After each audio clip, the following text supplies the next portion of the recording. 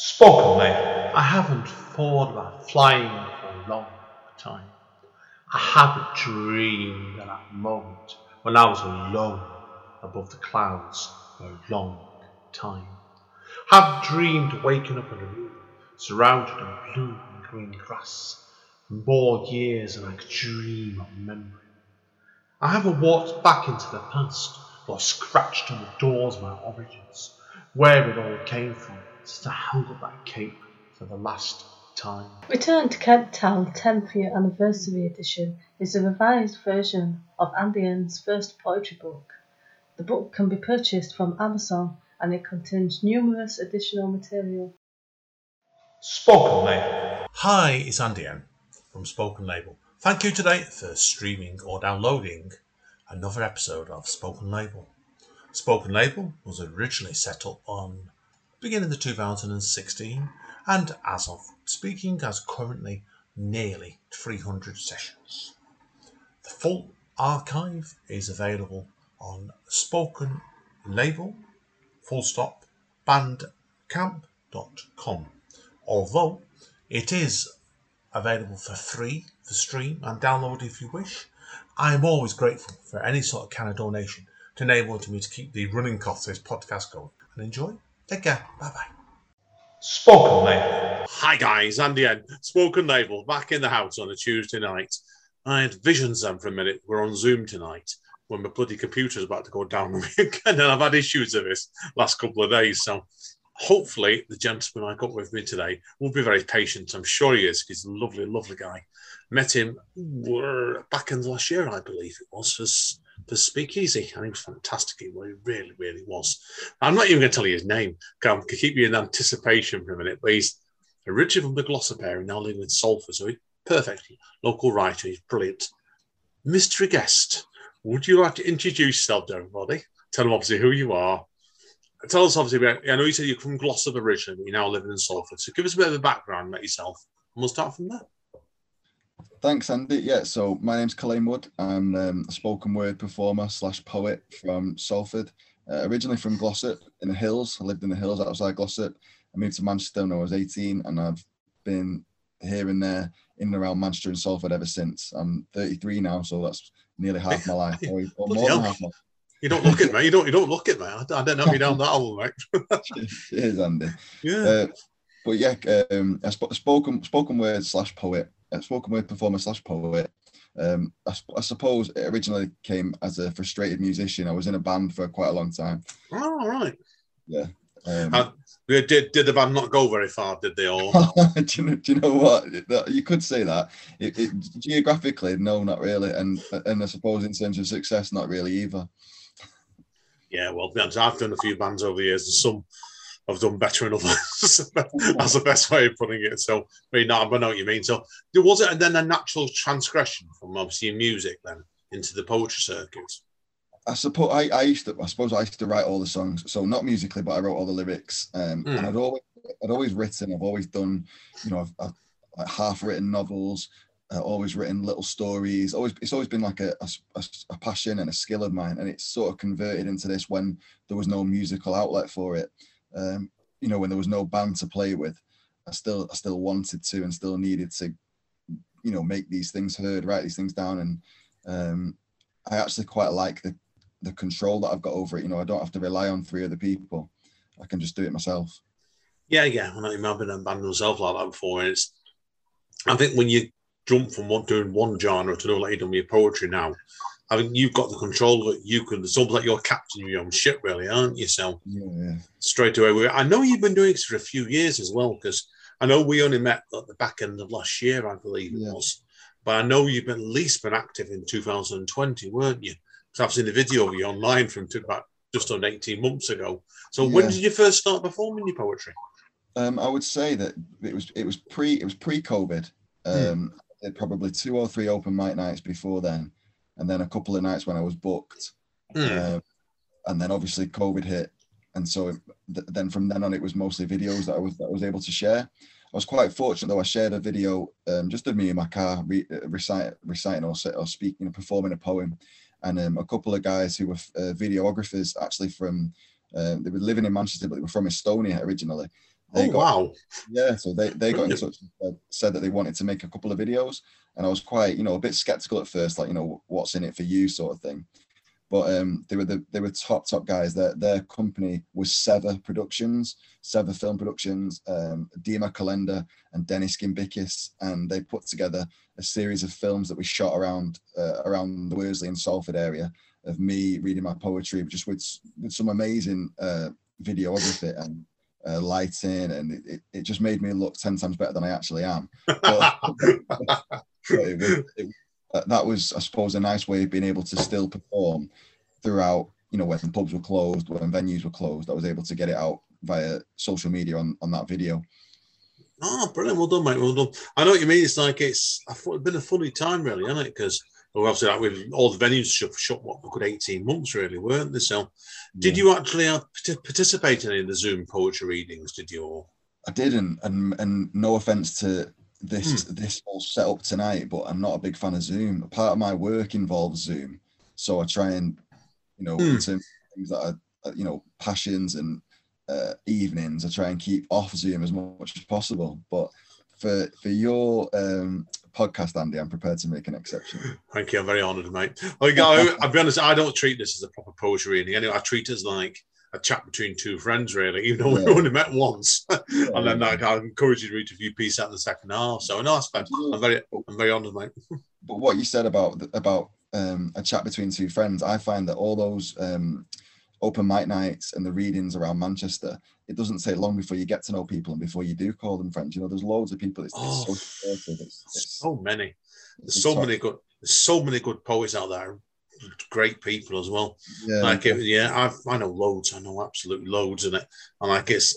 And what's been your favourite venue so far to perform at that? Of interest in. Have you had any favourites so far? I loved Dulcimer for your night. I think my favourite has probably been a toss up between. I did a Punk in Drublic night at Lock 91 on Deansgate. Yeah, and then I did one at the King's Arms for Verbose. An open mic there, and that venue is just amazing, like really high ceilings and an old sort of setting. So it's very King's Arms, a very, very old fashioned sort of pub. That's why. Yeah. So yeah, I've done gigs in there, not necessarily for Verbose. I've done gigs in them myself over the years. So it's a great venue. Now, I've not been down to the Deansgate one. Locks 91 was it? He said, I know where it is. So I think Punk and Drublic have moved around lots of different places, but when I did it, Lot 91, it was downstairs. It was just like a really cool sort of setting, like old wooden chairs. Not very comfy. Not very comfy to sit in. But, it was a nice night. It was a nice night. Oh yeah. Tell us a bit more about your poetry itself then. Obviously, when you've been leading into it, has there been any writers that have really influenced you, or any reoccurring themes in it? Is the best way to put it. Do you know what? I don't particularly think that there are. It stems from, a lot of it is to do with some of it's quite negative, unfortunately, but it's to do with the world, how it is now, the world that my two daughters will likely inherit, which is sometimes a little bit not negative, but not particularly hopeful, maybe. And I try to end them with a little bit of positivity and a little bit of hopefulness. And then there's also some of it. I'm quite an angry man inside sometimes, Andy, and some of it's quite scathing politically and a bit, maybe even a little bit aggressive. When we were in a band, my sort of style was quite aggressive and quite, in your face. And that's, in some ways, not always, some of them can be quite, a little bit more soft, but in some ways that style has moved across into the spoken word performance as well. Yeah, because I get me on about it. Obviously I've seen you and I've seen your videos, and and what you do, you're like a gunslinger, firing from the hips, basically, over your emotions. Oh, I'll say that. I like that, gunslinger. But it is really, because you're going bang bang, aren't you? You're probably all the time. In terms of the form, though, when I'm writing, not really a particular form, and the rhymes always come just where is the natural place for them to come. I don't sit down and plan to write, to make an A-B poem. I just talk, see how it sounds. If a rhyme comes naturally, then the rhyme comes naturally. And if the rhyme takes a little bit longer to get to, then it just depends how quickly I speak. And so sometimes I find that if people were to read the poems written down, they wouldn't sound the same as they sound when I say them, because they're not able to, to sort of pick up where the line is supposed to be said a certain way. I don't know if I've explained that very well, but I think that's the power. I got you. Man. I think that's the power of actually performing it and actually speaking it, as opposed to reading it. I think that's why open mic nights like the ones that you've put on and the ones that are on all around Manchester and Salford and everywhere are really, really important, because people get to hear the poems as they're intended to be heard. Yeah, do we see? It's very. I think doing what you're doing in the spoken word nights, it's almost like a storytelling night based on I didn't find. Like you can imagine yourself sat on an old campfire 1,000 years ago doing something very similar in a somewhat different venue, of course. But no, I agree with you completely. That man, brilliant with it. So, what was your first night you ever read at? So it was a night. It was a night called Rufus. No, it wasn't. It was a night called Lovely Words at Rufus. Oh yeah. In Prestwich, probably 3 years ago, maybe something like that. Danny Murphy's night, isn't it? I'm not sure that night's still going. Actually, Danny's lovely guy. So that was a good night, and actually, Rob Stevenson was there, who does Punk in Drublic, and it was the first time I'd obviously got up to do spoken word in that sort of way. And I sat down afterwards, and Rob sent me a little handwritten note across the table, and it was really nice, because I opened it up and it said, "You were great, fancy coming to Punk in Drublic." And I was just like, that just shows you how supportive it is, that someone had seen that, written a little note, scribbled it and sent it across the table. And I thought that was top. Yeah. No, I think it's a great way as a poet. It's your first time up. Like, it's the first time was always the worst. I find whether you've been in a band before, you're doing something new, aren't you? And it's like, to get that sort of encouragement straight away for you, I think it's really, really important. I agree with you. Really completely not, mate. Do you have any sort of ideas where would you like yourself? Where could you see yourself be in 18 months' time? If, say, for example, if we're not gone back down the lockdown again. Yeah. I'd love to be able to do this.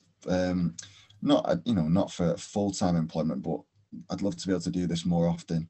To do it, regular evenings, to be booked in certain places, to maybe do festivals in the summer.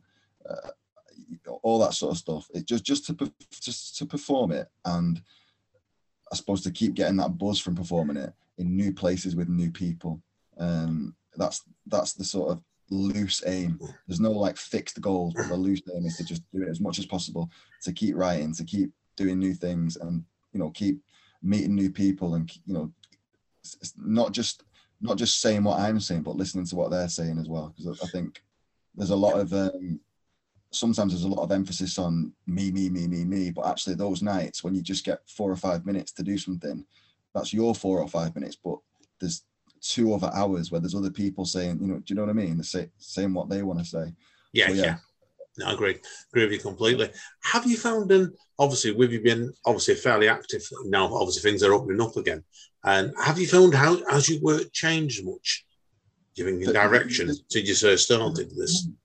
I feel like as I've done it more often and I've gauged the reaction, I feel like I've changed slightly in my style. So like I said before, like the gunslinger style, that's still there, but I maybe linger a little bit longer on certain words for for impact, or I'll put extra emphasis on a rhyme that's that's had a particular reaction.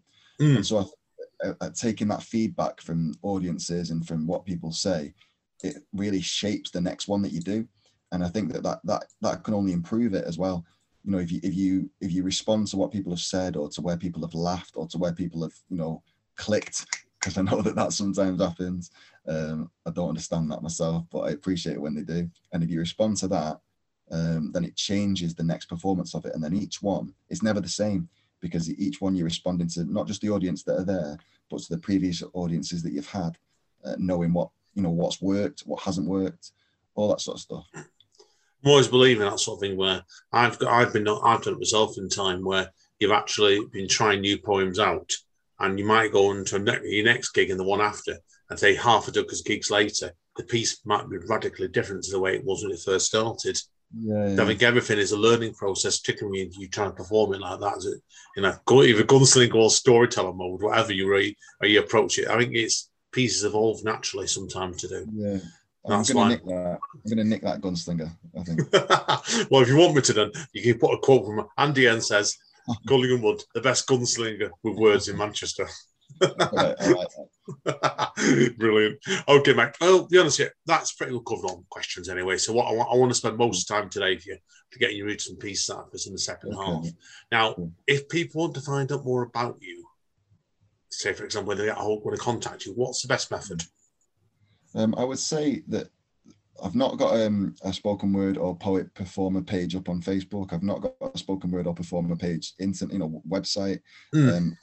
Just to look out over the open mic nights and spoken word nights that are coming up over the next couple of months, because I'm booked onto quite a few, and I feel like coming to see it is the best way, and then having a chat afterwards is the best way. That's fair. Fair play, mate. And if people want to get hold of your bookings, they can always drop me a message and I'll pass the message on, so that's fine with me, mate. So all right, mate, yeah. Brilliant. Okay, we'll take a quick break then, everybody, then, and we'll let Colin get ready for us, and he's going to do a few pieces in the second half. See you soon. Spoken, mate. Okay, so the first one I'm going to do is pretty self-explanatory. It's called Stop Watching the News. Stop watching the news. It's bad for your health. You don't need the BBC to educate yourself. Sky Only Lie and CNN chat pure maca. Russia Today is about as much use as an empty maraca. Give it a shake and it won't make a sound about the FTSE 100 or the rate of the pound. When I first heard of the idea, I thought it was crazy that not watching the news was apathetic and lazy. Well, I gave it a go and then, whoops-a-daisy, I felt better. I no longer felt stressed. I no longer felt depressed. I no longer struggled to get myself dressed in the morning. Honestly, there's far more productive things to do, like watching paint dry or sticking your fingers together with glue, and both of those things will do so much more for you than watching the news. If it's something important like a war, then I'll tell you. If I need to warn you about a storm, then I'll bell you, because you don't need to believe all the stuff that they sell you and finally succumb to the blues. Stop watching the news. The second one, ironically, starts with the line, I was watching the news.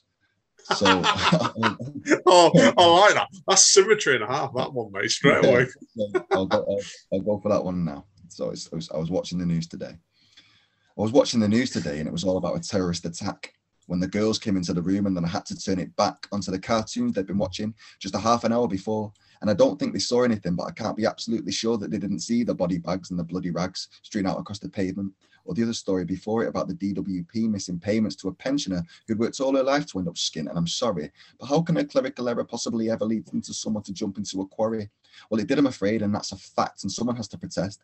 Because the party line is hardly fine when they barely even confess that in the age of the computer, when the internet runs a system, that an old lady can't pay her bills and see her family again to kiss them and say goodbye for one last time and wish that things were better. And so they'll cry and wonder why, as they read aloud the letter that she wrote before she chose to take herself off to meet her maker. And in that note, she calmly spoke about the blokes that came to take her television and her decision that she took, but with great deliberation. And the apology that followed the event is no commiseration, but in the grand scheme of things, is it all that significant?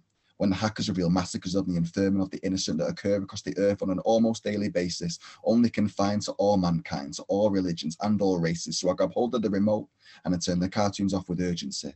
And we sit together in silence and hear of murder and insurgencies, look at the faces of the racists as they climb up onto their podium. And even though the girls beg me to turn it back to Nickelodeon, I refuse, because I choose to let them make up their own minds about how a court can ask a jury to say whether they find a molester, a protester, a robber, or a saviour. Guilty or not, the sentence they got will be half for good behaviour, and they'll be out without a doubt before the girls even left school. This is the world. This is it, girls, and I'll make sure that nobody's fooling to think of the MP's policies and what they promised me or with the paper they are written on. So the question, a suggestion after I have long been and gone, so that when someone or no one gets up to face a pantomime panel, they'll watch it before they turn it over to the Disney Channel, because to be ignorant is one thing, to be absent is quite another. And if we educate the young, there's half a chance we might recover from the incoherent lack of action that has spread like HIV and AIDS, and the spirit and the passion will live on after the hate in me fades, because hate is a powerful emotion, yeah, but it's only half as strong as hope, and we can only give them Whoa. Wow. We fucked it up at the end there. And do you want to redo the full piece again, mate, or what? It's up to you. Do you know what? No, not really. I'll just do the last line, okay? Yeah, that's fine. I'll do some editing for you, okay? You don't need to edit. I'll just do the last line, okay? So let me remember what it is. Hate is a powerful emotion, yeah, but it's only half as strong as hope.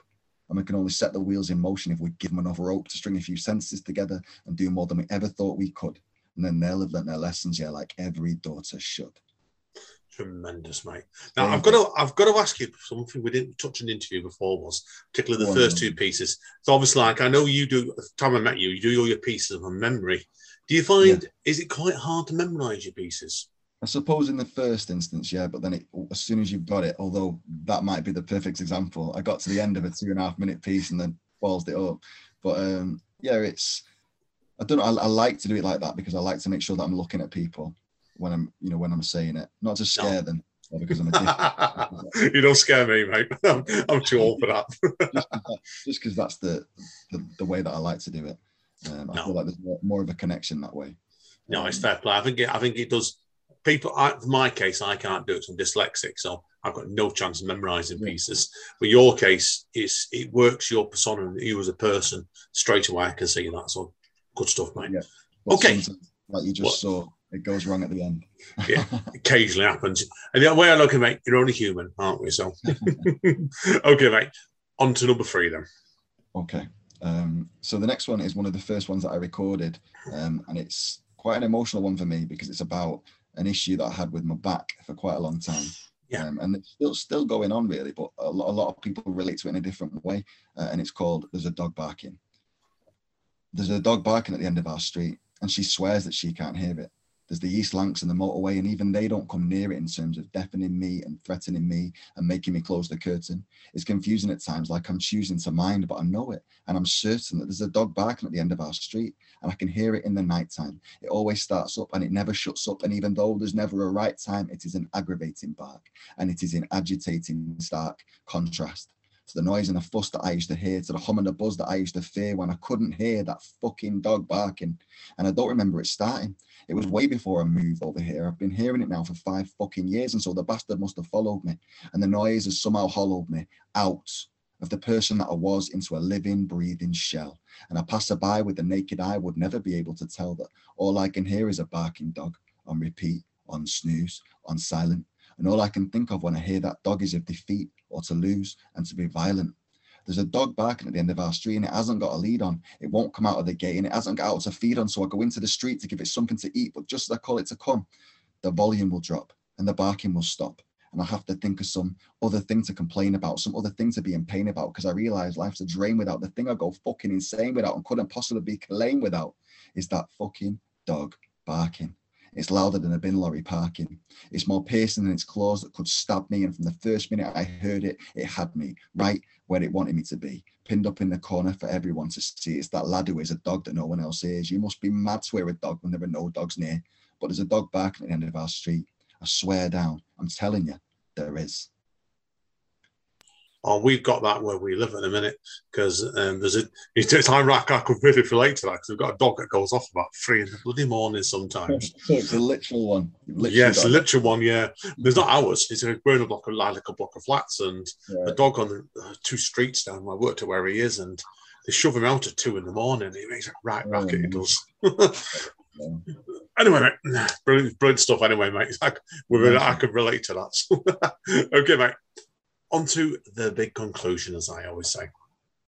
So yeah, this one is it's a poem called Just What on Earth, and it sums up what I was saying about how a lot of my poetry is for my 2 children, my 2 little girls, and the world that they will inherit, and hopefully the message will come across from the words. It's called Just What on Earth. Just what on earth will I tell my girls when they're 24 and 19? About the way we've left the world for them and about the things they might have seen when they're queuing up at the food bank or at the fountain for a drink. How will I explain it no matter what? We never took the time to think that you can meet and driving cars with things we could have done without.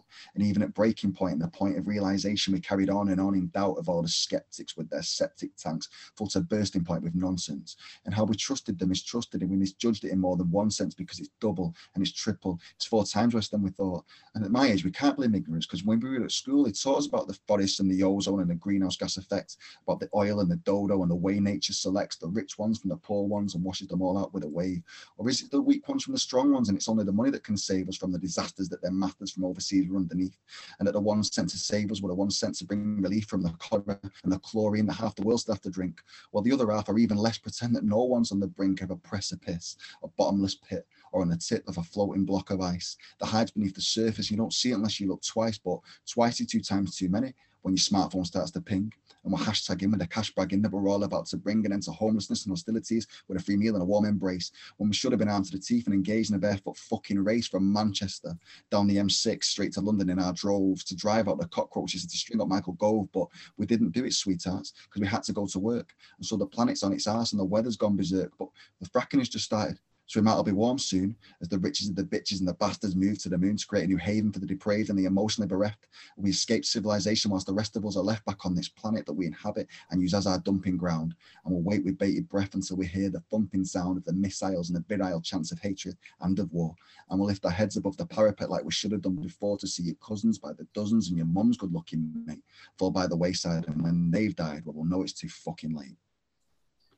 Hey, great conclusion, mate. Wow. Cheers, I would have had no chance of memorising all that brilliant stuff, mate. So tremendous, mate. I've really enjoyed it today, mate. So thank you again, mate, for that. Hang around, because I do need to quit with you off microphone anyway. So we'll stop recording now, everybody. And as Don Callis says up Impact Wrestling, stay safe and stay over. We'll see you all next time. Spoken, mate.